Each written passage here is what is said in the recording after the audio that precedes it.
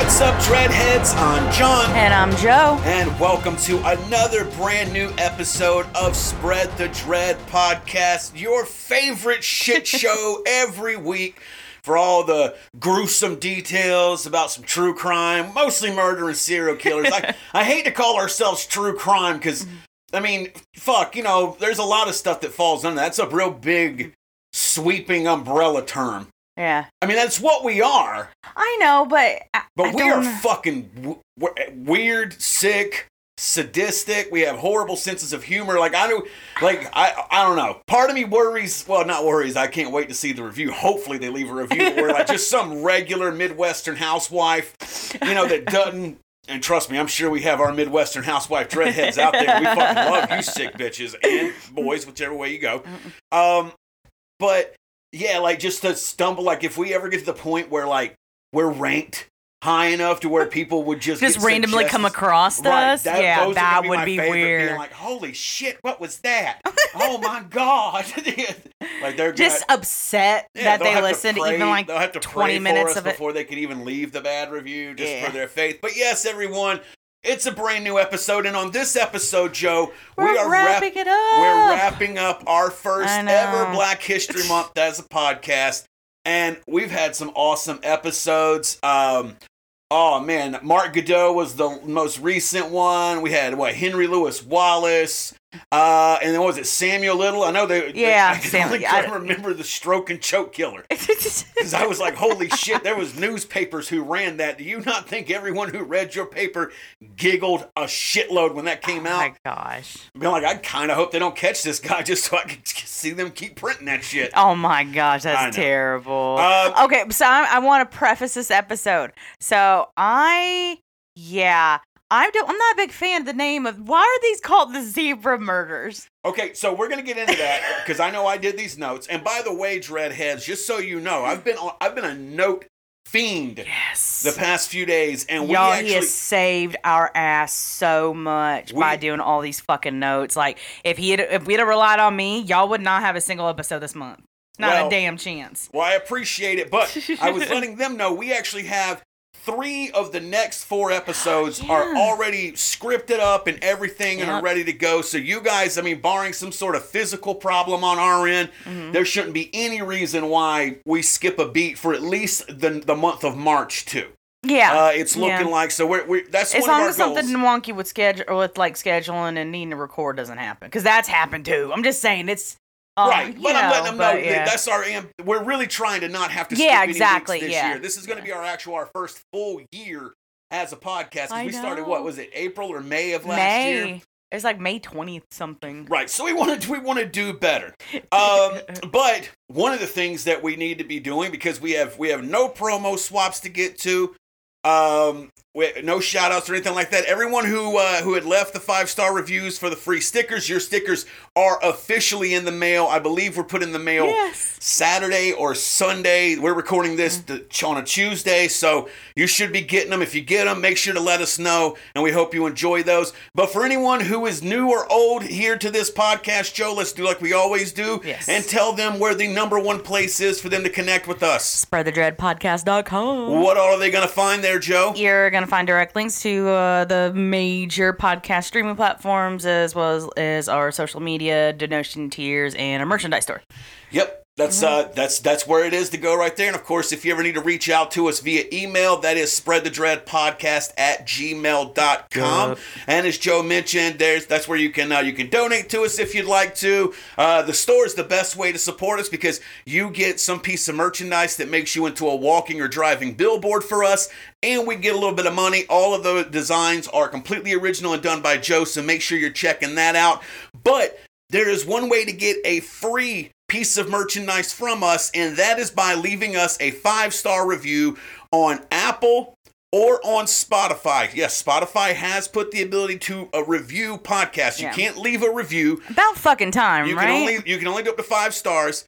But if you do it on Apple or Spotify, send us a screenshot of that shit to our Instagram, our Facebook, or our Gmail, along with your mailing address, and we're going to send you out a couple of 5-star super spreaders, Spread the Dread podcast stickers for free. So definitely make sure that you guys, again, spreadthedreadpodcast.com. There's even a player there with all the episodes that'll work on any device that you pull the website up on. And you don't have to install an app or anything if you want to do it that way too. So that's it. Yep, that's it, dude. That is it. And again, if you guys remember, if you want to do a promo swap with us, hit us up. And of course, leave those reviews. Give us some good stuff to talk about, and we'll shout you guys out on the very next episode. But without further ado, let's wrap up Black History Month in epic fashion, Joe, where we're going to talk about the zoo murders. Murders? I did say zoo. Zebra murders. And you know, the funny thing is, when I was writing these notes, I spelt zoo a lot. Because as all of you, I'm sure, have seen by now, it's called... But no, there's a big zoo in San Francisco, though, too. So I could see where you would kind of mess that up. That's called Haight-Ashbury, Joe, and that's just where hippies hang out. Yeah, they roam free. It's a little dangerous now there. You might step in some poop or needles, but it's there. But yes, we are doing this episode on the zebra murders, and those were perpetrated by the Death Angels of San Francisco. So, Joe, we're going to start this episode off like we always do by kicking it over to the bio, but this one's a little different because there's actually, I mean, now you'll see from the picture, there were 4 men involved in this. So technically, we kind of have like 5 bios on this because you also see the other portion of this episode, the Death Angels of San Francisco. That is because of the bio that I'm going to have Joe give to you right now. Joe, introduce everyone to what the Death Angels actually are. Okay, so they were actually a splinter group of the Nation of Islam and were super active in the 70s. They created thousands of years prior. They were created. They were created thousands of years prior by a black leader and scientist named Yaqub. Yeah, I think it's probably a weird spelling or indigenous spelling wherever he was from of Jacob, I would imagine. Okay. But yeah, Yaqub. So Yaqub's heavily anti-white ideology actually caused a pretty big divide in the Nation of Islam. It's actually kind of, if you remember, I don't know if you've ever seen the movie Malcolm X.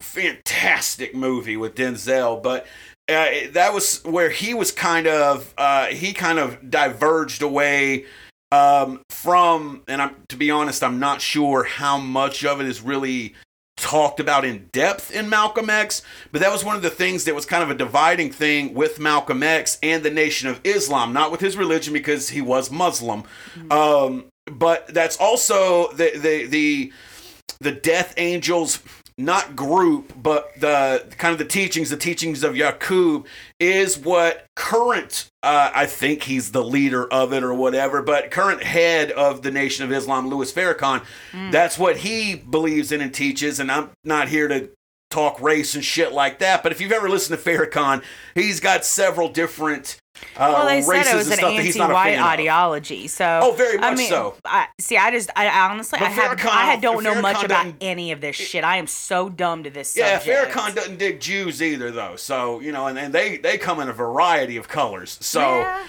it is what it is. Again, I don't give a shit what you believe, but whatever your Skyfather is, just don't fucking hurt people. That's all. But the weird thing, though, Joe, it technically. And we may have slip up, Freudian slip. I don't believe I put it in the notes at all, but technically people consider the Death Angels to kind of be like a cult sect of the Nation of Islam. Again, even though, like I said, Louis Farrakhan believes Yaqub's teachings, so does the Death Angels, but it would be almost like comparing it to like Christian extremists or like Islamic terrorists. Stuff like that, where like they have the same book, they have the same belief, but some of them are taking it way too far. So that's what the Death Angels were. In this club, cult, or whatever you want to call it, Joe, members could earn, quote, wings and this was the rules here, by either killing 4 white children, 5 white women, or 9 white men. Now, what they would actually do they may have had multiple ones, but like little headquarters or meeting areas or whatever. I don't think so. From what I could find about the Death Angels, it was very much local to the San Francisco area where all this shit took place. Okay. But so it wasn't like nationally rampant as far as like this belief system of activity. Not from what I've. So they're not like as organized like the KKK was back in the day. Because I mean, this is like I don't know. This to me, what you've described to me up until this moment, I'm just like, okay, well, outside of like a reward system, I mean, we're just flipping colors and years. You know what I mean? I mean, you could say that. I don't know. I really don't know how far wide it was spread. It didn't seem. It seems like something that's kind of been around. I know that it was around prior to the 70s, but the 70s was when it really kind of blew up in that area. Back? Because it said thousands of years ago. The thousands of years was the teachings that the Death Angels, and again, that the teachings of Yaqub kind of split apart the Nation of Islam, because you had him that was a lot more race-based and was a lot more calling for violence and things of that nature. So Yaqub, to the best of my research, was not the founder of the Death Angels. Okay. He was the religious scholar that they based their beliefs off of. Okay, that's what I'm getting confused at, because like where it says created thousands of years prior by a black leader and a scientist named Yaqub, and then it says Yaqub, was heavily anti-white ideologies. What created that divide in the Nation of Islam? So you're saying that this scientist eventually just kind of brought it back up? What, Yaqub? Yeah. No, he kind of was the one who started that mindset or that interpretation of. I don't know if the Nation of Islam only has Qurans. I don't know. I don't know if they're kind of like a Jehovah's Witness where they have the main book, but then they also have their own. I don't know. Okay. But no, Yaqub was the one who just kind of came up with that belief system and the talks of violence committed and stuff like that, where even though you have someone like Farrakhan, again, who believes those teachings, Farrakhan, to the best of my knowledge, teaches mostly like almost like a pro-segregation, like don't mingle with whites, don't mingle with Jews, that kind of thing, more so than like calling to kill them. Okay, yeah. Where the Death Angels took it right to fucking murder. Gotcha. Okay, sorry guys. I needed my clarification. You're fine if you were confused. We know at least one or two of them by name out there that were confused as well, so it's completely fine. But yeah, according to witnesses that actually been inside of like their headquarters, clubhouse, whatever you want to call it, in October of '73, what they did was they would take pictures of all their members. They'd be up on like a bulletin board. If any of the members earned their wings, like we said earlier, by killing 4 white children, 5 white women, or 9 white men, they would draw a set of angel wings on their picture, and it'd be on the board, and that would be assigned to everyone there without actually stating it that, hey, they actually did this shit. And according to some of the witnesses that saw inside the place, more than 15 members as of October 1973 had images that had the wings up there. That's nuts. No idea how true it was or any of that other stuff. Again, that's just what they said. And, that was, again, as we'll get into it, there were more murders that kind of fit this bill going on in the area. So who knows? Oh, like the overlapping shit that happens sometimes. Well, not necessarily overlapping, but was going on really before it caught the cops' attention. And then, it's kind of one of them hindsight things where now you can't link. So you're talking about like more like our Charlotte case, then we're talking talking less about like the Phoenix Tempe case where that was just massive oversight. Well, yeah, and that was what, Henry Louis Wallace? Yeah, and remember there was another serial killer that was going on in the same time and era. I forgot the name of the other killers, but it was a set of 2 killers. It was like random shootings in the same No. vicinity. That was during Mark Godot. That was during Mark Godot, where the baseline killer. That was the one we did last week. Check that one out. Yeah. But yeah, no, this was all taking place in the 70s.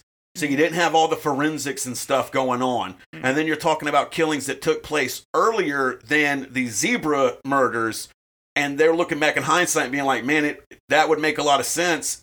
That fits their MO entirely, probably is them, but we have nothing to pin it on them, and they're already in jail. Yeah. But it is what it is. So that's kind of the breakdown of the Death Angels. So now, Joe, let's actually get into the bio for the actual 4 men, the quartet that are known as the Zebra Murders. So our first guy, Manuel Leonard Moore, 29 at the time of his arrest for the zebra killings. He was born in Southern California and raised in San Bernardino County.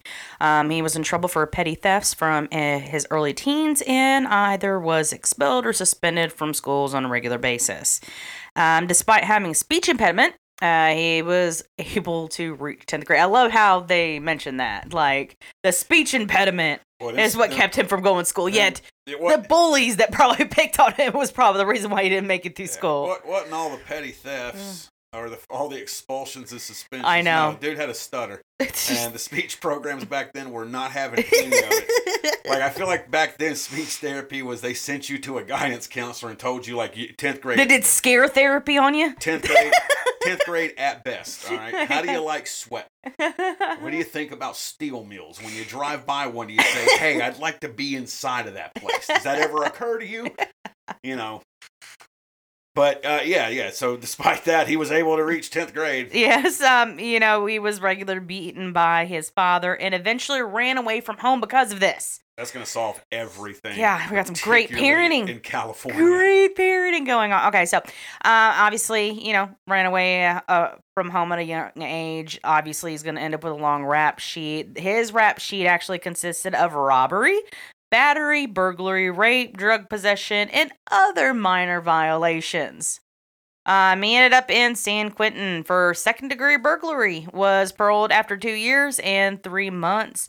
He was jailed once more for burglary, oh my God, a little over a year after his fucking release at 13 months. Yeah, and that's the thing is he was jailed then, so he didn't wait until then to start. What I'm saying? Like, he didn't get caught first time either. I'm going to give this motherfucker 6 months where he was clean. And then he just had to burgle. I know, right? Yeah. So, so during this 1 year sentence that he ended up receiving, this is actually where he ends up meeting Anthony Harris and Jesse Lee Cooks and embraced Muslimism. I don't know why I typed that. Islam. Okay, I don't know. Being a Muslim. Good call out. Wait a second. Okay. There. Oh, I'm about to sound real stupid because I gotta ask. Ask it. Okay. I thought Muslims was the people and Islam was the religion. To the best of my knowledge, that's what it is. That's why I said I don't know why I spelled it that way. I think I meant to do embraced Islam. I don't know. Maybe my laptop's Siri is really stupid. I don't know, or severely uncultured. But yeah, that's where he embraced Islam. Probably in prison, uncultured. All right, and he was also when he got out, he was employed at the Black Self-Help Moving and Storage Company. That's a hell of a name. I don't. You gotta have a lot of sign space for that. He attended Death He found time for Death Angels meetings. You gotta have time for those meetings on the regular. Yeah. And he was involved in the attack of 7 or 8 of the people that we're going to be getting to in just a second. Joe, go to man number 2, Larry Craig Green. All right, Mr. Green. He was 22 at the time of his arrest for the zebra killings. He was born and raised in Berkeley, California, and he came from a decent home and family. He was a high school basketball star, but ended up dropping out of college and joined the Nation of Islam. So, seems like a kid who shouldn't have really went down this route, but I guess...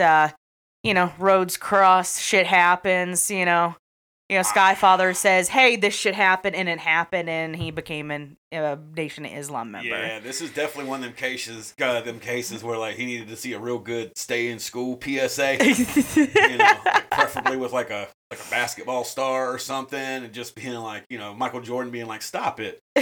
Go back to school, get some help, Oh my gosh. So, even though he was a part of the Death Angels, he was actually never incarcerated prior to the murders happening, but he was responsible for 5 of the attacks, including the hacking of Quita Hague, which he captured with a Polaroid camera. Yeah, we're gonna get into that one, folks. I promise you, we're just. I like how you're sprinkling it on layer by layer, though. I'm liking how you did the notes. This is good shit. That's probably how I ended up up spelling a fucking word like Muslim in some... Getting all too artsy-fartsy over there. No, getting too fucking dumb. I don't know what the hell happened there. No. This is great, though. So, all right, guy number 3 on this one, Jesse Lee Cooks. By the way, if you're looking at this on your screen, they are shown in our show image in the order. So if that interests you, the order we're reading them off, that's the order left to right that they're from. So yeah, okay. Joe, tell us about Jesse Lee Cooks. He was actually 30 at the time of his conviction. He was raised in East St. Louis, the oldest of 4 siblings. He was committed to the Illinois State Training School for Delinquent Boys after he attempted to smother his mother with a pillow. Stop. Yeah, I mean... Took his liver in the river, attempted to smother his mother with a pillow. Sorry, that's an inside joke between John and I. Well, we're going to have to do something about that one day. That might be its own episode of just one of our fucking weirdest... Weird place where we moved. Maybe the most danger, for me at least, I've ever been in. You know what I'm saying? But I was, I live kind of a sheltered life, but only violence I like is musical so fucking awful, Jonathan. No, let's not. I know. Yeah. Let's not go down that road. My God. We'll save that maybe for like a big live stream or something. Yeah. But yeah, so he after he was released though, his family moved to Omaha. Wow. Oof. That's St. Louis to Omaha, that's a fucking bit of culture shock there. But he was, when he got to Omaha, he was enrolled in the technical junior high school. He eventually dropped out in 9th grade, which kind of sounds right on par with the fucking mother smotherer. Got married in 63, Joe. At 18. That's what you do. Fathered 4 kids, and then later moved to Los Angeles. Oh my gosh, all right. So yeah, he briefly works as a parking lot attendant, but soon turned to robberies as a means to support his family. Not a good excuse. I don't think once you've slung out 4 kids, I think that at that point it's not a good time to be like, you know what, now I'm gonna follow my dream. Or motherfucker, you got just one job, you're gonna need 2. Sorry. Yeah, no, dog. Yeah, that's not a time to be like, all right, I'm going to go out to L.A. and make it. And you know what? I'm taking my wife and kids with me. Like, that's the kind of thing you decide upon with 4 kids and you leave the kids. Like, that's an abandonment decision. Like going to L.A., unless you're getting transferred for work. No guy goes to L.A. with 4 kids. He's left 4 kids somewhere. But yeah, so... the land of milk and honey. All right, honey, you stay home, though. I will probably... send money really soon. I got this line on a parking lot attendant job, and it's gonna fucking be so dope. yeah. He just turned to robbery to keep the family above float.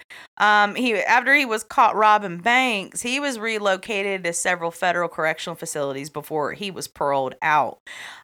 He discovered that his wife had actually had born 2 illegitimate children while he was inside serving time. This is turning lovely. Dude, this guy, this is like one of those dudes where it's just like, wow, there was a pile of shit life. Yeah. Like, just not this is the one so far that makes the most sense that he's in this story. Yes, absolutely. Yeah. Wow.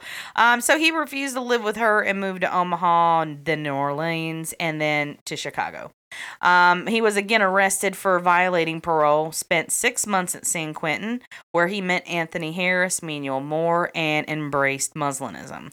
I don't say it again. I did it twice, apparently, and I guarantee you that's the one. I'm just going to go with it. I probably did I don't know. Watch me. I bet I added it to my dictionary on the laptop.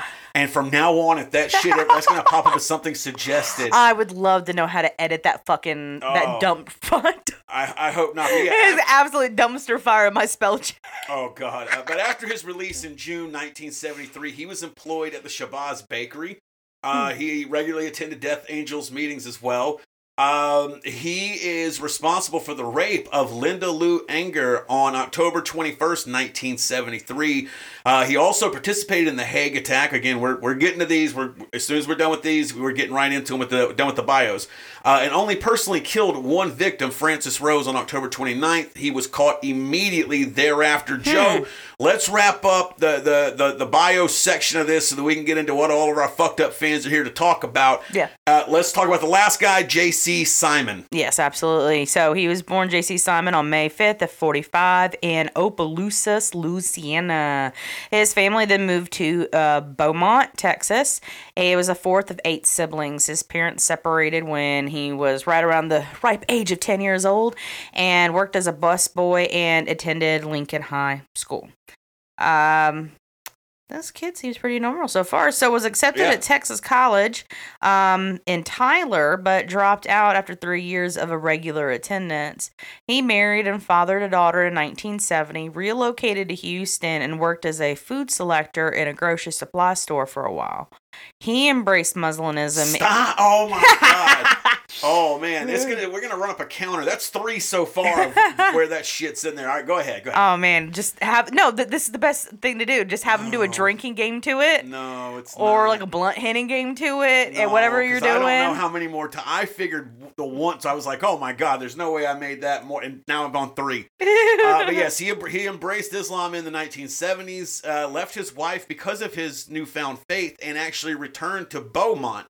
After being in Beaumont, Texas for a little bit, he moves back to San Francisco. Had an older fellow member of the Nation of Islam tell him that's where to go. He was arrested for possession of a stolen gun shortly after his arrival. So whoever that older member was, doesn't seem like they gave him any fucking sage advice. But after his arrest and all that for the possession of the stolen gun, he too ended up working at Black Self-Help Moving and Storage Company in January. This seems like a 71. front for their thing. I don't like they're having the meetings in back. Or maybe what I mean? It's a way to raise money for it, or black-owned industry or black-owned business. So that's dope.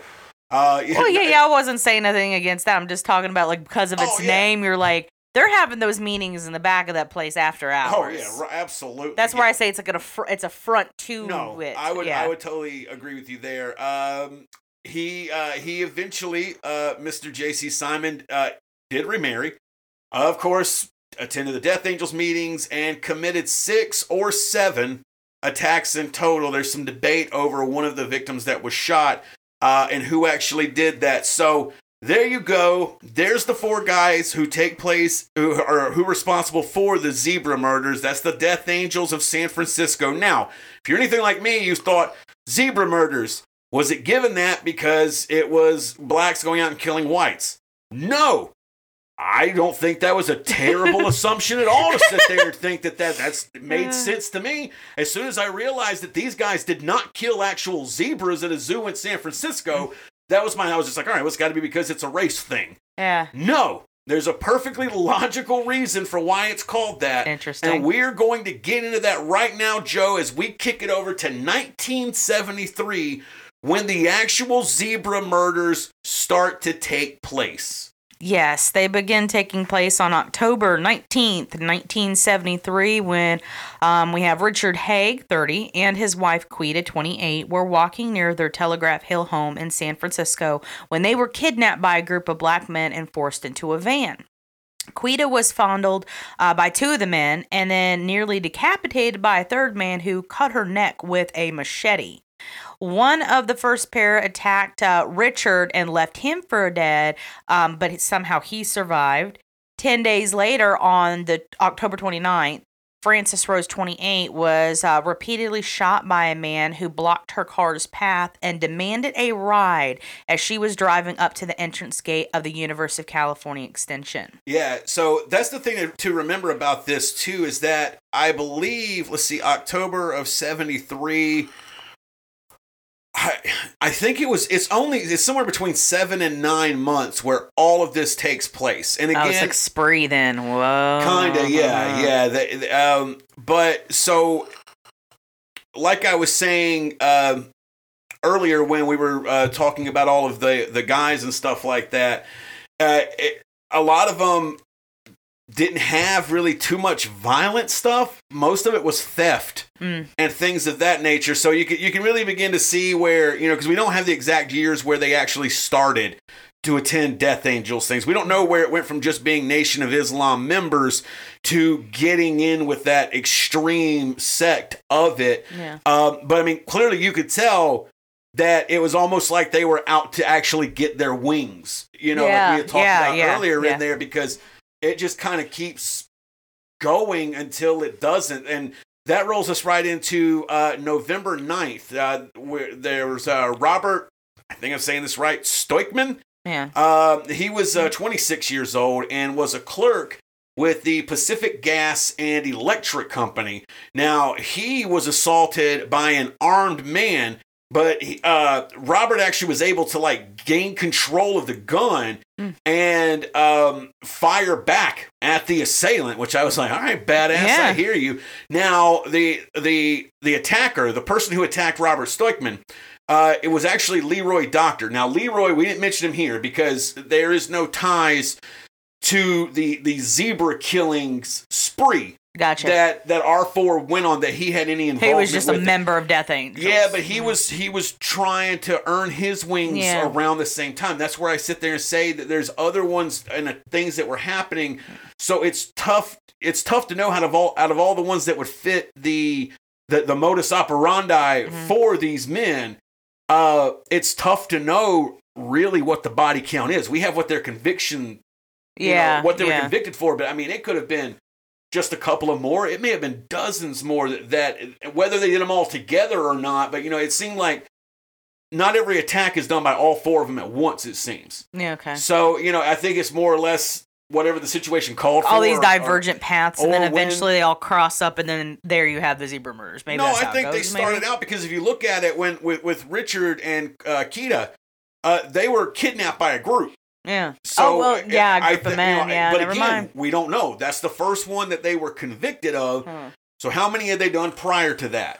We're never going to know. Yeah. But yeah, so sorry. The attacker, Leroy Doctor, who tried to attack Robert Stoikman on November 9th, he was another member of the Death Angels. He was actually later arrested and convicted of assault with a deadly weapon. Okay. So then on November 25th, so just later that month, Joe, Salim Erekat, he was a 53-year-old Jordanian Arab Muslim. He was actually bound up and shot dead in the restroom of his grocery store. Well, that's fucky. If he's an Arab Muslim, isn't it?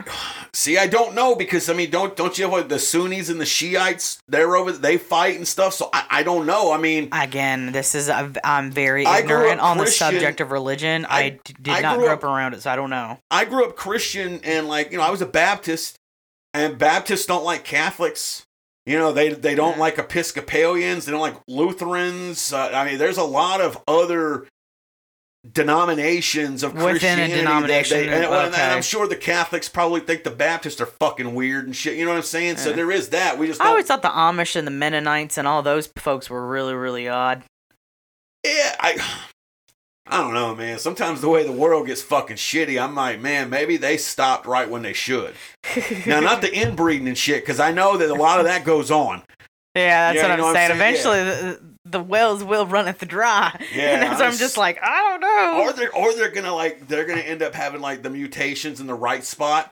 So instead of a weird fucking toe, because they didn't poison their bodies with modernism. Right, yeah, instead of a toe hanging off the forehead of the kid, he's gonna have two new arms, other arms. They're gonna be right placed under the other one's gonna a fucking out there looking like Goro milking fucking cows and shit like that, and he's gonna be a fucking Amish Superman.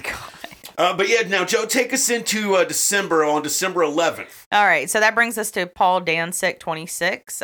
He was an artist, and he was shot 3 times in the chest by a guy he was preparing to make a telephone call at a payphone. So he was literally walking up to a payphone and get shot.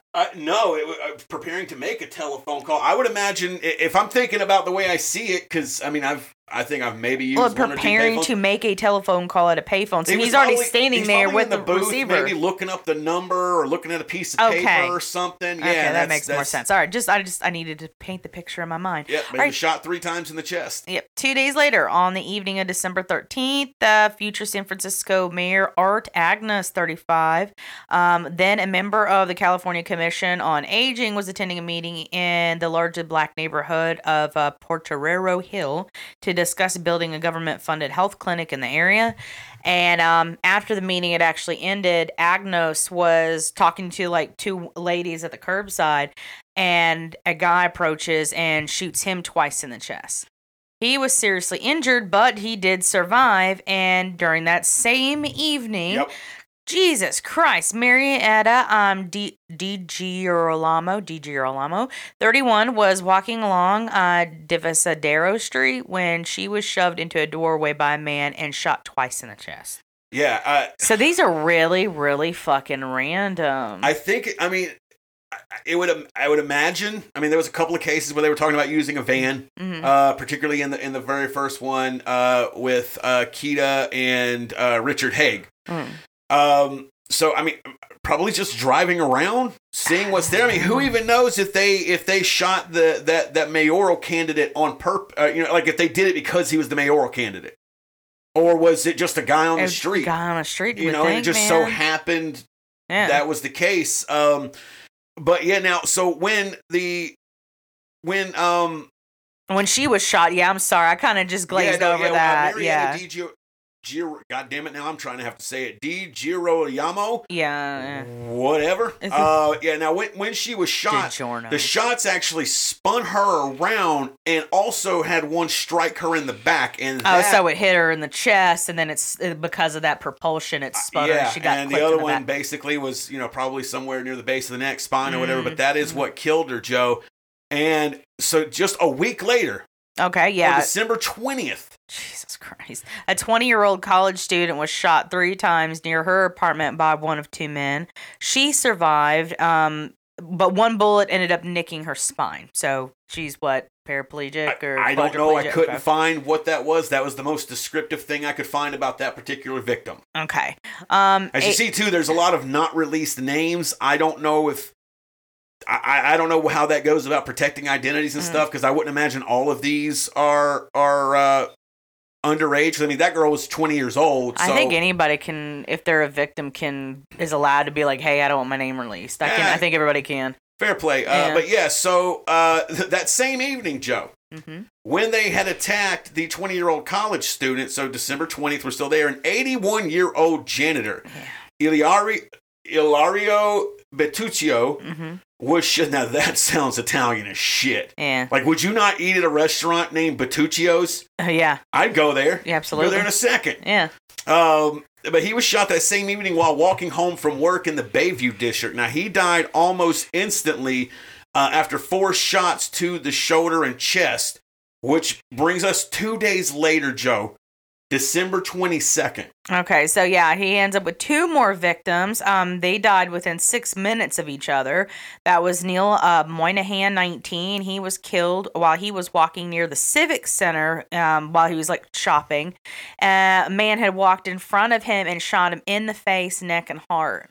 The killer, or maybe a different killer, per authors Cohen and Sanders, that they then chased down a 50-year-old Mildred Hostler as she was heading to her bus stop and shot her 4 times. Yeah, so there was a big book that was kind of done about it. Cohen and Sanders were the authors of that, and yeah, so they're saying it could have been a different one.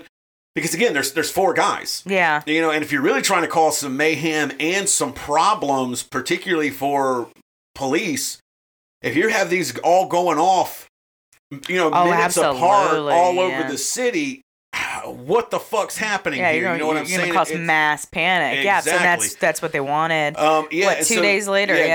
Tell us, December 24th, Christmas Eve. Yeah, an unidentified John Doe victim was killed. The man's remains were recovered on February 10th of 1974. So he died then, but never found his body until then.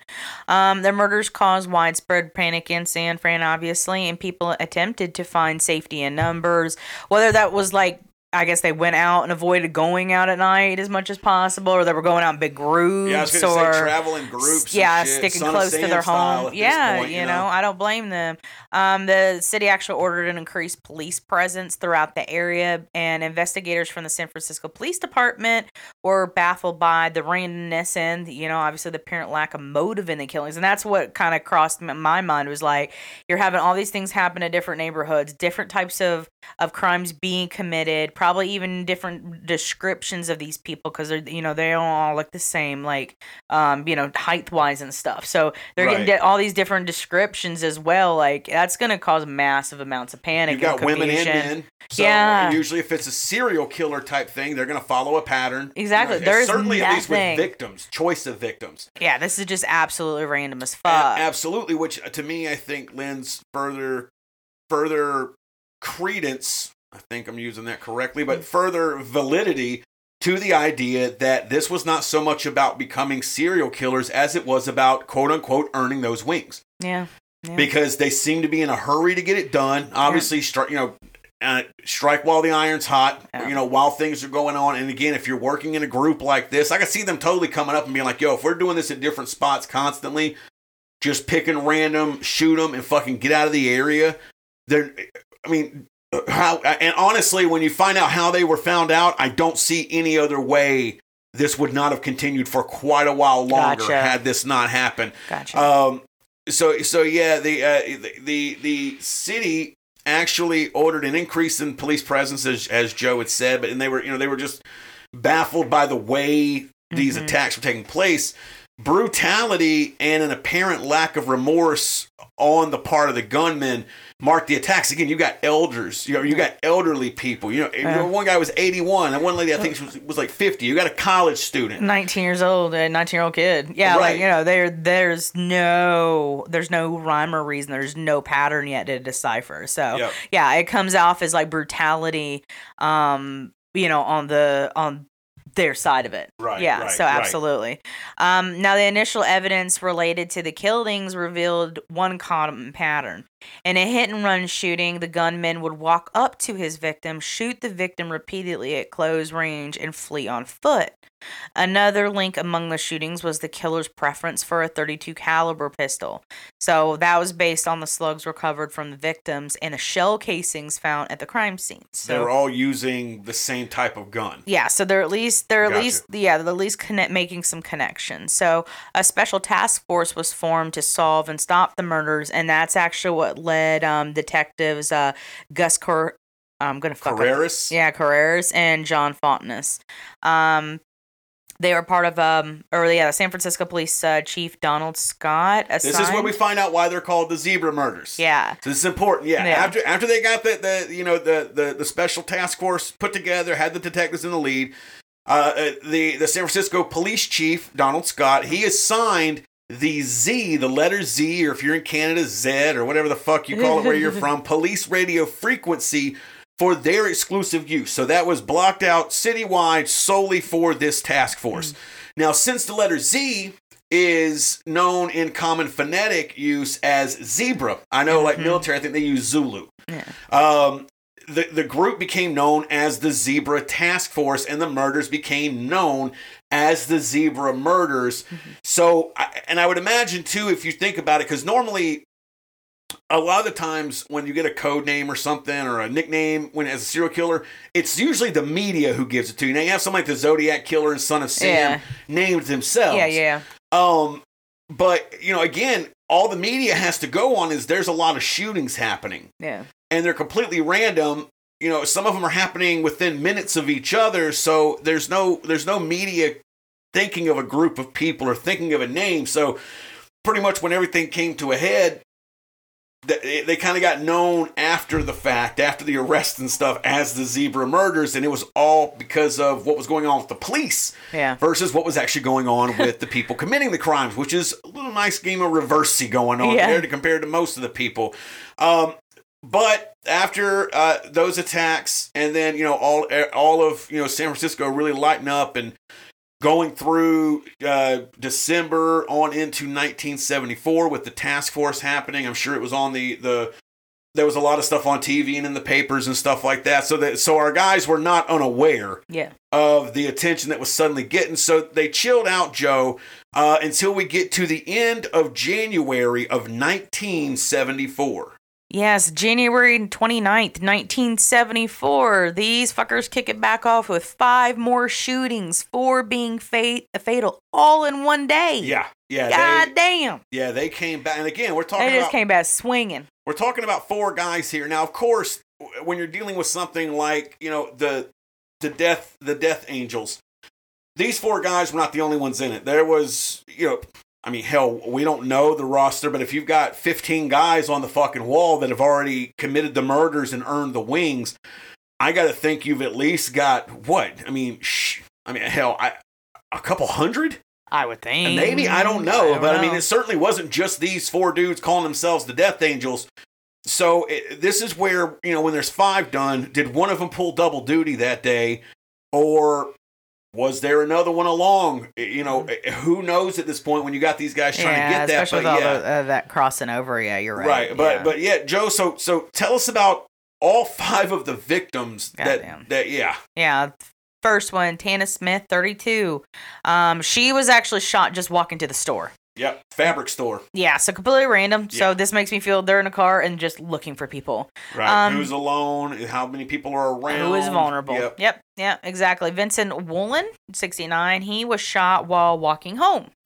John Bambick, 84, was collecting discarded bottles and cans. So so possibly homeless. Yep. Jane Holly, 45-year-old housewife, gunned down while going to the laundromat. Yeah. Yeah, just going and doing her laundry. Yeah, this really does seem like they just went down like some main strip and just started firing shots, man. Roseanne McMillan, 23, was shot while carrying items from her car to her brand spanking new apartment. And McMillan survived, but so she's in a wheelchair. Yeah, and she's for the rest of her life. She survived, but she is in a wheelchair. So now we said 5. No, there was actually 6. Okay. A 6th victim was Thomas Bates, and he was a hitchhiker who survived being shot 3 times that night near Emeryville, but it was not originally associated with the zebra murders.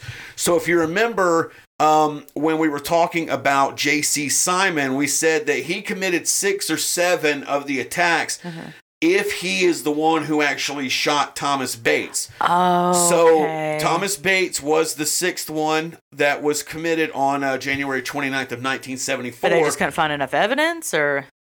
I think it was attributed after the fact, but gotcha. I'm not sure of the exact year that was, or if they were like, okay, not sure, but then later, they kind of did. It there. But again, we're talking about 4 because these are the 4 guys linked to all of it. We don't know. Yeah. Right. You know what I'm saying? If there was a 6th victim, maybe it wasn't one of our 4 guys. Yeah. But that doesn't mean it wasn't a death angel out there doing that shit. Okay. You know what I'm saying? Yeah. So who really knows? After that spree, Joe, I guess they got out of their system for a little while or figured they needed to slow the fuck down for a little bit. But on April 1st of 1974, what happens? Yeah, 2 Salvation Army cadets were walking towards the Mayfair Market.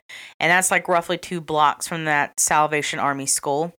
And when there was a black man who was following the pair, ended up overtaking them, wheeled around, fired 4 shots at them, and then ended up fleeing. I'm going to ask a stupid question. Yeah. I did not know that Salvation Army was like an actual like training school and shit.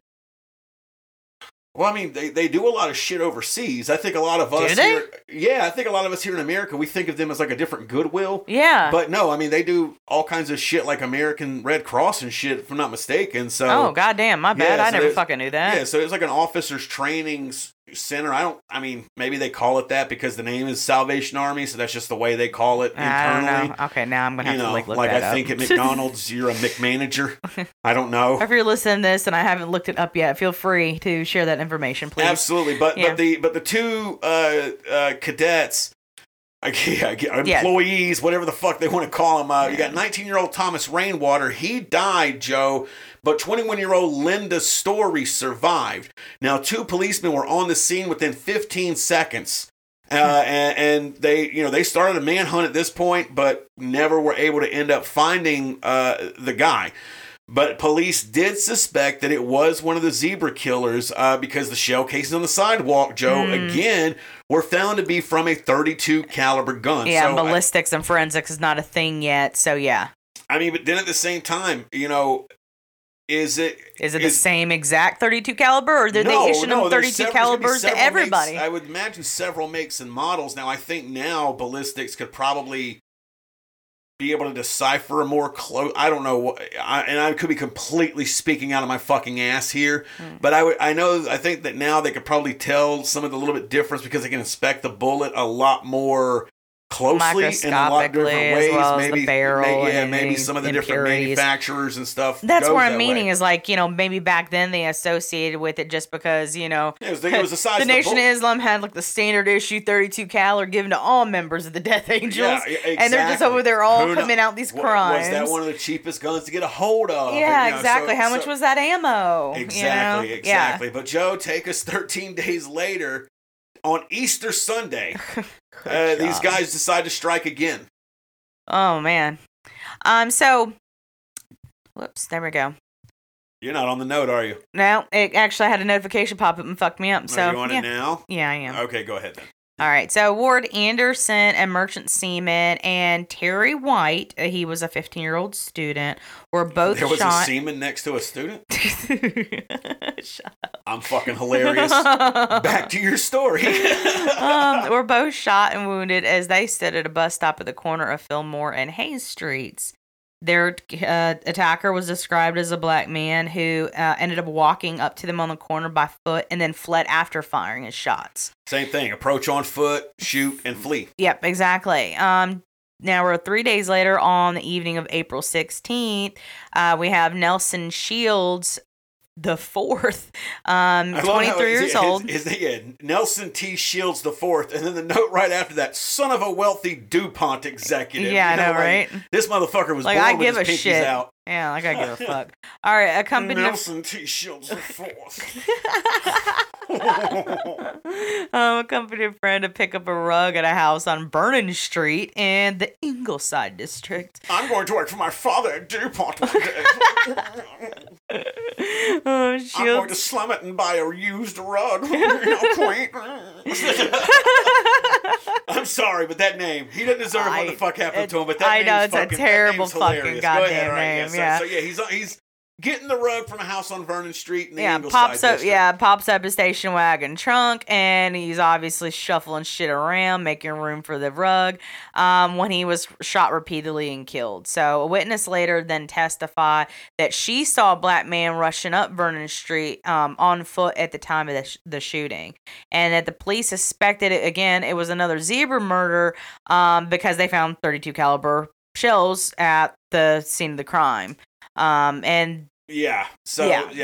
with all of that going on, and again, I mean, just a few days, just connecting the dots every few days. Right after the whole January 29th thing went down, with all of those shootings, 5 or at least we're saying at least 5, maybe 6 that were contributed to our guys. Obviously, the city, renewed their precautions. I guess the month off after Christmas and all that stuff, they're kind of like, okay, this is. All right, things are going back to normal. Nope, they're right back to the way they were. The city actually was noticeably starting to suffer losses in revenue because of tourists not wanting to come. I don't fucking blame them. That's smart as shit. No, there's no way I'm getting my white ass out there. They still haven't figured out that equation for tourism because you can't visit again. Right, yeah. Now instead of people getting shot, there's people shooting up. Yeah. And there's people shooting shit on the sidewalks. If you're listening to this from San Francisco, I don't believe in him, but God help you, and we love you. And all the good ones are having to live in their car because it's too goddamn expensive to live there. It is insanely expensive. Stupid to live fucking there. Yeah. Let him have it. I don't see why we don't why not just barricade it, do it Mad Max almost essentially style. Let them have it, and just be like, we're done. I washed my hands of thee. only if they put cameras in there. I want to see it. That's going to be a great reality show. But yeah, you saw Full House. He had to bring in like 2 other dudes. Then even that wasn't enough. Jesse had to get fucking married and get her ass to move in to help pay for the fucking shit. I bet they were just on like up to his eyelids in fucking debt. Just fucking floating.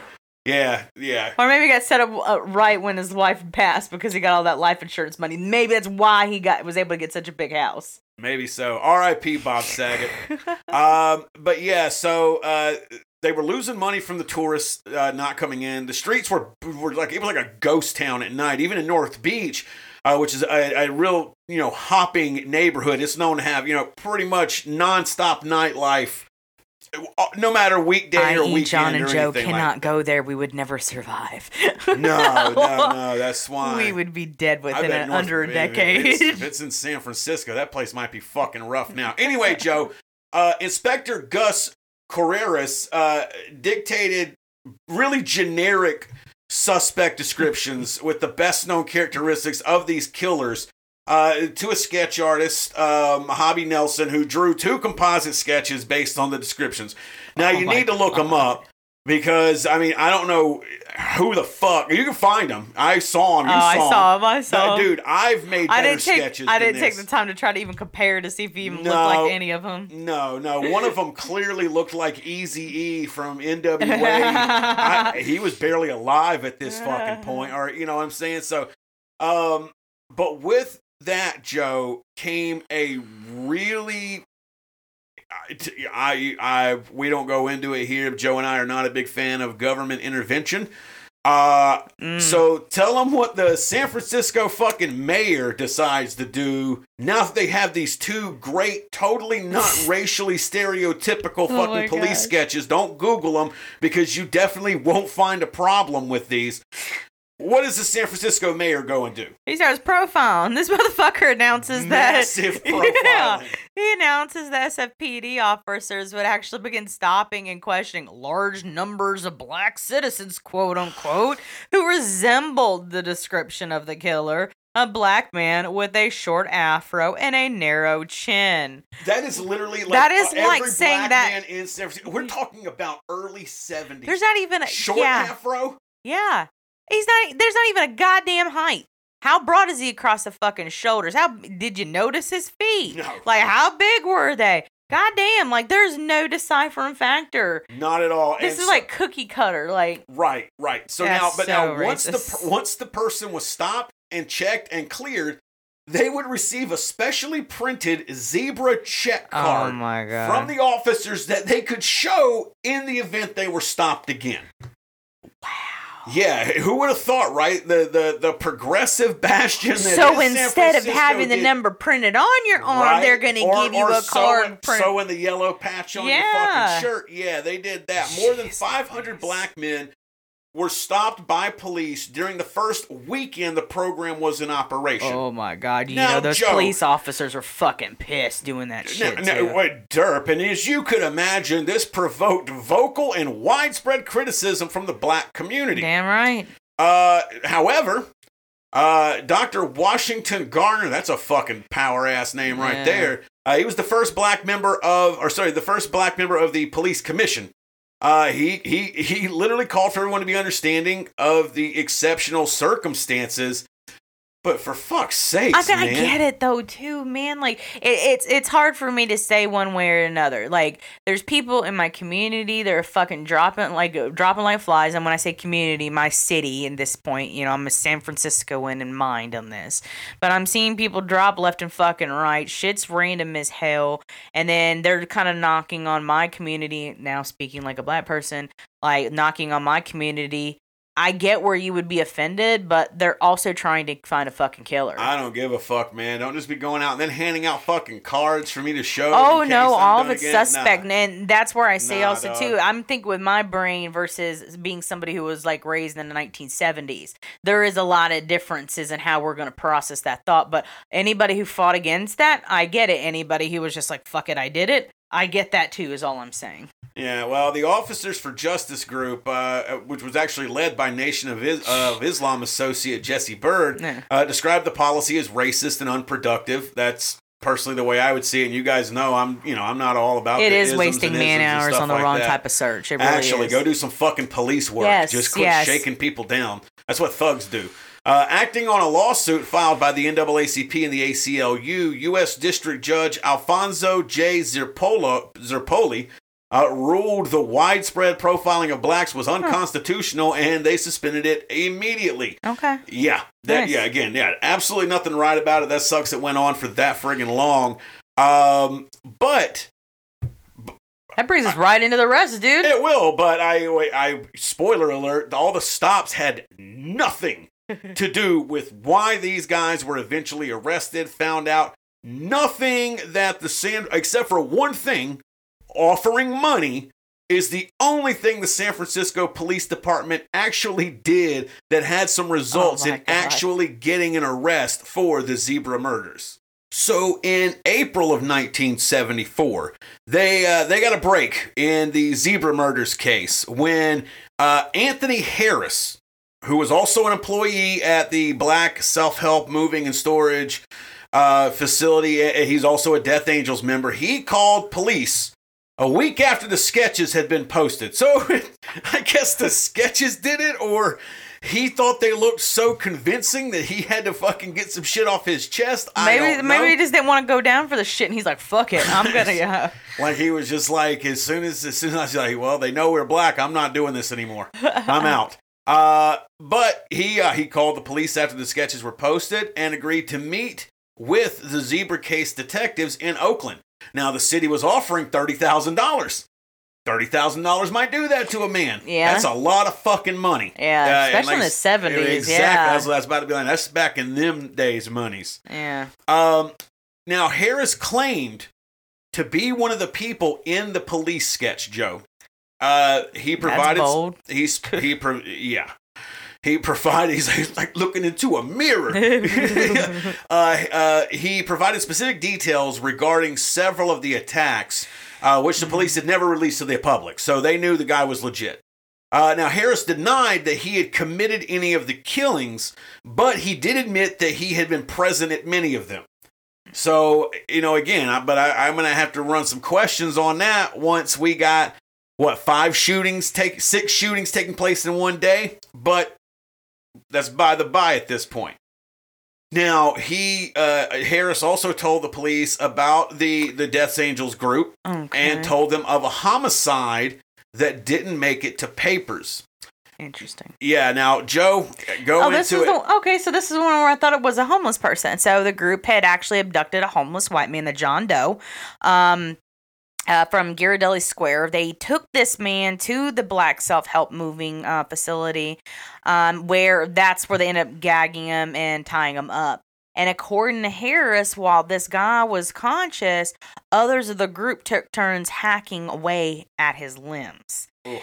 Yeah, it's fucked up. Harris told the detectives that they had dumped the body into the bay, and he told his story in such detail that the police were convinced of its authenticity. And I mean, I guess that kind of does make sense, trying to initiate people, because I mean, essentially they try to get you to do a crime to get you into group thought process. Right, it's like when you see we're all in, I'm in for you, you're in for me, we all have each other's backs kind of thing. So what better way to make somebody kind of get back on the same page? You make them all commit the same fucking crime, because they can't really tell on themselves or telling somebody else without telling on themselves as well. So self-preservation forced almost like cultish movement doing that. Just saying. Well, if I'm not mistaken, several of the cartels do that. Mm-hmm. I know, Blood in, essentially. Yeah, a lot of them. I mean, even down to street gangs in Brazil. Militias, warlords, cartel videos. Like man, that. I hate coming across that shit. I don't even look it up. Me, because I can usually. I'll try to push myself. They might be listening, so just be easy. I don't want to show up in one of them motherfuckers. No, that's what I'm saying. No. That's what I mean is they make me so uneasy. I don't look them up. How we all did back in the day when there was rotten.com. We'd see what would push us. I will never, ever, ever, ever, ever, ever go looking for a cartel video because I already know I don't want to see it. No, I don't want to see it. It's just too brutal, man. No, because and there's desperation and money and all this shit, and then people falling victim of shit, and it's desperation of humanity. I don't like it. It makes me feel I look at a lot of fucked up shit on Reddit. Yeah, I follow some of those, and I mean, I've seen a lot of your big internet gore videos that it's not easy to find them, but it is if you know where to look, kind of shit. You know, it used to, you know, this is stuff that was way beyond the pale of even rotten and shit like that, mainly because the internet back then could not fucking handle videos. You know what I'm saying? Like, even the pictures were kind of pixelated. Yeah. But yeah, no, and I would say that if I had to pick a top 5, some of the worst real videos that I've seen of it, I mean, there's at least immediately 2 cartel videos right now, and I know them by name. I'm not going to get into that shit though. That anybody who's into it would probably they would know one of them for sure, and that's a lot of people's like number one. Cartel are fucking brutal. Yeah. Off of the cartel though, back to the Zebra Murders and the Death Angels. But now, Joe, after you told all this and the police were convinced of his authenticity, because it affirmed their recovery of a body on the one we talked about on December 24th of 73. It was bound and badly butchered. It was a male torso, and his limbs were, he was missing hands, feet, and the head actually washed up in the city's Ocean Beach district, which probably sounds like an affluent area, possibly, at the foot of Pacheco Street. Oh my God. So he's giving them all kinds of details. So like they know clearly, like dude's there. But again, you gotta have this, and I'm sure this was running through their mind. Are we sure this motherfucker didn't do anything? How the fuck do we know? Who's going to let you sit there and witness them doing that to a man, hacking up limbs and shit like that? You're a part of their group, cult, club, thing, whatever you want to call it. They're just going to let you hang out and watch and not participate. Yeah, and have all that shit on him and stuff like that. But Harris, he did provide the police with names, dates, addresses, and details, and enough of this information for the prosecution for them to be able to actually issue the arrest warrants and everything like that. Harris subsequently actually he bargained for immunity from prosecution for his help in breaking the case and all that stuff. Actually ended up getting a new identity for himself, his girlfriend, and their kid. Well, her child. I don't know, whatever. I don't know. But whatever. But he did watch all this shit go down and not really care about calling in until he thought his neck was on the line. But, I mean, I guess that's kind of stand up of him be like, okay, I got other people to worry about. This guy deserves nothing. Because I am not convinced at all that they just let him hang out while they did this shit. Why? I mean, honestly, if you think about it, okay, we have a guy here who knows everything we have fucking done, and maybe he was more on the Nation of Islam's like operation side of shit. No, he was a death angel. Well, no, I got it. He was a death angel. What I mean is like maybe he was a death angel like by proxy because he like worked, for that office or that sect. You know what I mean? Why would they bring him along if he's that unimportant? And he's not that in with the Death Angels. That makes even less sense why you would let him see it. I'm convinced the motherfucker. No. You're not understanding. Like where everything kind of got organized. You're talking about there's a board somewhere, probably in the back of this moving place. Okay, maybe he was like an employee of the moving place essentially, but a Death Angel by proxy as well. Yeah, but if someone had that much of a loose affiliation, in my opinion, you wouldn't take him for this stiff. I wouldn't take like my friggin' soul blood brother that like I knew would never turn my back on me. I'm not taking him to let him witness me kill somebody. Okay. And him not fuck no, bud. We go down together. But he wasn't saying he was there. He just had the details. No, he had said on one of them. Which one was it? But he admitted, denied that he had committed any killings, but admitted that he had been present at many of them. I mean, he was given a first-person account of them hacking up that homeless guy, so he was there. Yeah. And he didn't deny being there. But either way, we can all sit here and talk about police tactics and shit like that. It is what it is, and it eventually worked out for the best because, Joe, what happens on May 1st of 1974? On May 1st, 1974, simultaneous police raids during the pre-dawn hours were made. And this actually resulted in the arrest of Larry Craig Green and J.C. Simon in an apartment building at 844 Grove Street. It's a party. Everybody knows about that fucking Waka Flocka. Grove Street. There were more folks that were actually arrested at the moving and storage facility, but none really offered like resistance when they were arrested. And there were 7 men arrested that day, and then 4 were released for lack of evidence. So they tried ruling them out as quickly as possible. Probably just grabbed all the guys that were there. Absolutely. Just clean house and not let anybody go run somewhere else if not everybody was apprehended. Absolutely. Right. Mayor Aliato announced the news of the raids and said that the killings were perpetrated by a group who called themselves the, quote, Death Angels, and targeted whites and dissident blacks.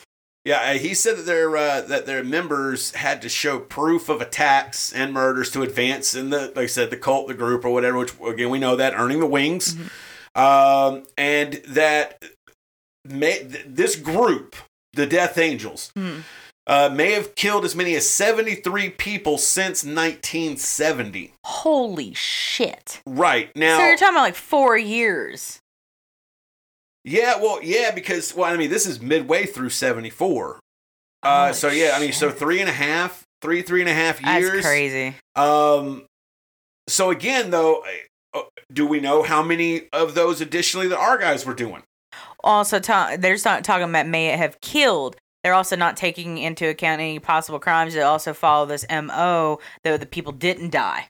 Well, fair play, because there were several people, in our 4 guys' killings that they survived, because it was quick fire shots and run. Yeah.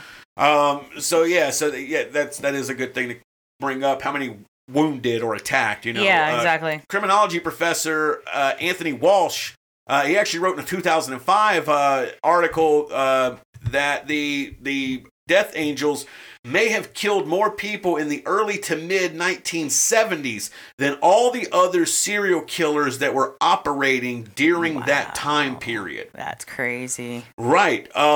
Now, Black Muslim, Nation of Islam, he was not Nation of Islam, he was a Black Muslim leader. His name was John Muhammad. He was the minister at Mosque number 26 in San Francisco. He denied that there was any Black Muslim conspiracy to kill whites. Now, the Nation of Islam paid for attorneys for Green and Moore and Simon, but Cooks had pled guilty before the trial. And because of that, the nation did not provide him with any legal defense. Yeah, that's fucking crazy. They just left his ass out there to drive. It's like, oh, fuck him. Well, supposedly he's a lost cause. Supposedly, I believe it's something that that the Nation of Islam does not, I think, allow you to permit, or they don't permit that. The fact that he pled guilty, and I guess before even getting counsel, knowing probably that he was going to get counsel as a Nation of Islam member, may have broke some rules there too. So I don't know how serious the rule is that it. You think it was maybe like an ego pride kind of tactic too, where they're like, "Oh, we don't think of this as a guilt, as something we can be guilty of. This is our right, so you shouldn't have to plead guilty to it," kind of thing too. I mean, maybe it was. I don't know. It was definitely not going to be a good look, even for the Nation of Islam, because, like I said, how many times have we mentioned their names while this is going on? You know what I'm saying? Yeah. So how many news stories in the day on TV and in the papers were mentioning their name right next to the Death Angels, which everyone's looking at as a cult? And I mean, if you look at the fucking actions they're taking, it's really hard to say otherwise. Yeah, I'll give you that too. Absolutely. And obviously that leads us right into trials and convictions, and the trial starts on March 3rd, 1975. There was efforts by the defense to actually discredit Harris, but those were obviously all unsuccessful. Yeah, just the info he had on that body for the John Doe they recovered. Yeah. Like, him knowing all of that, and that shit was not out to the public. Dude, that lets you know the defense was already, hey, this is all we can do. Yeah. All we can do is attack him. Oh, yeah, no, you say it right next. Again, is like he revealed many grisly details over the 12 days of his testimony. Like, Jesus, no, motherfucker, how you gonna... Yeah, I was about to say, 12 days worth of testimony. I know 24 hours, but I mean, even if that was just a couple hours a day, that's a lot of fucking testimony. Yeah, that's him talking for like 3 to 4 hours a day. Yeah, but no, I don't blame him. They got all that information. We're like, fuck you, man. Like, you got all of this meat and potatoes here. Like, obviously, Yeah, right, he's not lying. You're a defense attorney. You got to do what you got to do. Yeah, whatever. Yeah, so the Zebra team presented evidence of that .32 caliber Beretta semi-automatic pistol we've been, talking about the entire episode. It was actually recovered from the backyard of a home near the scene of the very last murder, and they demoed the chain of ownership of that particular gun to one of the workers at the Black Self-Help Moving Company, and showed that the gun had actually been used in many of the murders by that chain of, like kind of daisy chaining that gun. Jesus, so it's just getting passed around or something like that. Yeah, so my thought process, again, I thought it was just that they were giving .32 calibers to everybody. No, they just had one .32 caliber to share. No, they only found one, to be fair. Yeah, I know. Yeah, if they were passing it around, well, I mean, then again, maybe they were like, okay, maybe it's actually smarter. Like, maybe they were passing around different makes of the 32s to keep it scrambled. I don't know. I just know that when you purchase in bulk, you save money. So if they had, I don't think you could get bulk guns in San Francisco. No. I was actually thinking about the ammo. I was just like, but I was like, at least they kept it to one caliber, so I had to buy one type of bullet. Right. Yeah. You can't fuck up that order. But yeah, based on the testimony of 108 witnesses. Wow. And that was, obviously including that Harris guy who was in Death Angels with them. 8,000 pages totaling 3.5 million words worth of transcripts. God damn. And ending in what was, at the time, the longest criminal trial in California history. Larry Green, J.C. Simon, Manuel Moore, and Jesse Lee Cooks. Jesse Lee Cooks was the one who did the plea deal. They were convicted in 1976. So yeah, this thing ran for, almost 2 years. Wow. They were convicted in 1976 of first-degree murder and conspiracy to commit first-degree murder. Now, Joe, the jury only deliberated for 18 hours. I think that's still too long. I would think so too, but I mean, again, if you were reviewing all of that evidence, that's 18 hours ain't bad. I mean, you're talking about a lot of why the fuck weren't y'all taking cliff notes, though, while sitting up in that jury stand? I don't think you're allowed to write anything in there. I don't know. I've never had to do it. But, of course, each one of them were sentenced to life in prison. Now, before we wrap up, we're going to play a little game of Where Are They Now, Joe? So give us the lowdown. It's modern day. Yeah, all right. What's going on with our fucking quartet fucking Death Angels here? All right, let's start with J.C. Simon. On March 12th of 2015, 69, he was found unresponsive in his cell at San Quentin State Prison, where he had been since 1976 and been serving his life sentence. He was declared dead of unknown causes pending an autopsy. Yeah, I could not find the results of those. Unresponsive in his cell. They don't say anything about what is this, homicide or suicide, so more than likely natural causes. Yeah, I guess so. Just to end that disbelief. Manuel Leonard Moore at 75, he died in 2017 at the California Healthcare Facility. I guess that was a part of San Quentin State Prison. Yeah, sometimes when they get at a certain age or something, they kind of almost have like an old folks prison area. That's what I'm thinking. I'm guessing. Yeah, Jesse Lee Cooks died in prison on June 30, 2021. Yeah, very, very recently. At the Richard J. Donovan Correctional Facility. And that was the guy who took the plea deal. So I don't know if he was hoping to get a deal and it didn't go through, but like, what the fuck kind of plea deal did you get? Because none of them got death sentences. I don't even know if those were still a thing in California. Yeah, just life imprisonment, man. So what the fuck kind of plea deal did he make? I don't know, man. I mean, I can't ask him now. He's fucking dead, but Jesus, I'm just like, you died in prison too, and you actually stayed in it the longest. Yeah, and now, apart from Larry Craig Green. Yep, and he is in the California State Prison in Solano, California. He's the sole survivor. Oh. Yeah. Oh my God, that's terrible. But it's such horrible taste. Just like John. But Dreadheads, that is the episode about the zebra murders, wrapping the Death Angels of San Francisco. Mm-hmm. Yes, wrapping up. And I'm so glad we actually did it. We committed to it. We didn't miss a single episode. There were 4 episodes for Black History Month. And we want to thank all of y'all for listening to them, spreading that dread, and doing everything you guys do. Yes. We hope you enjoyed this episode. And again, We make sure you're checking us out on IG and Facebook, and the best place to find everything about us is spreadthedreadpodcast.com. Yep, you're going to find our social media there, links to all the places you can listen to us. You're going to find our donation page, our store, all that good stuff. So make sure you're checking us out on IG. That's where we're most active, but you can do it on Facebook as well. Again, don't forget about the 5-star super spreader and all the reviews, either doing it on Spotify or on Apple. Just let us know via either social media messenger or via Gmail by sending us the information in a screenshot. And then... Yep, even on Apple now, we changed it where you don't even have to actually leave a written review. Because on Spotify you can't. So I wasn't going to make our Apple guys and girls, go through more. Yeah. So at this point, just screenshot the 5-star review. As Joe said, hit us up on social media or spreadthedreadpodcast@gmail.com. And you can send us that screenshot and your mailing address, and we will send you out a couple of free 5-star super spreader Spread the Dread podcast stickers. Yep. That's it for this week. Yes, and I'm actually happy we got around to actually recording. I'm actually looking forward to sleep tonight. Oh, well, that's so good. She had my fucking notes bored her this much. Oh no! See, that's true fucked up people. We just read some really god awful stuff, and you're like, and you're like, oh, I'm sleepy. My uterus hurts, and I'm sleepy. God damn it! Everyone, she's still very, very much pregnant. So, and she's only getting more and more pregnant. So, but we will we'll stop the pregnancy talk right now. If anybody wants to do any of that, you can feel free to hit up Joe on IG, Facebook, or spreadthedreadpodcast@gmail.com. As always, I'm John. And I'm Joe. And thank y'all so much for listening to this episode. Be sure to check out all of our past episodes. And no matter if you do it morning, noon, or night, remember to do it just like our man Jack Torrance tells you to. Why don't you start right now and get the fuck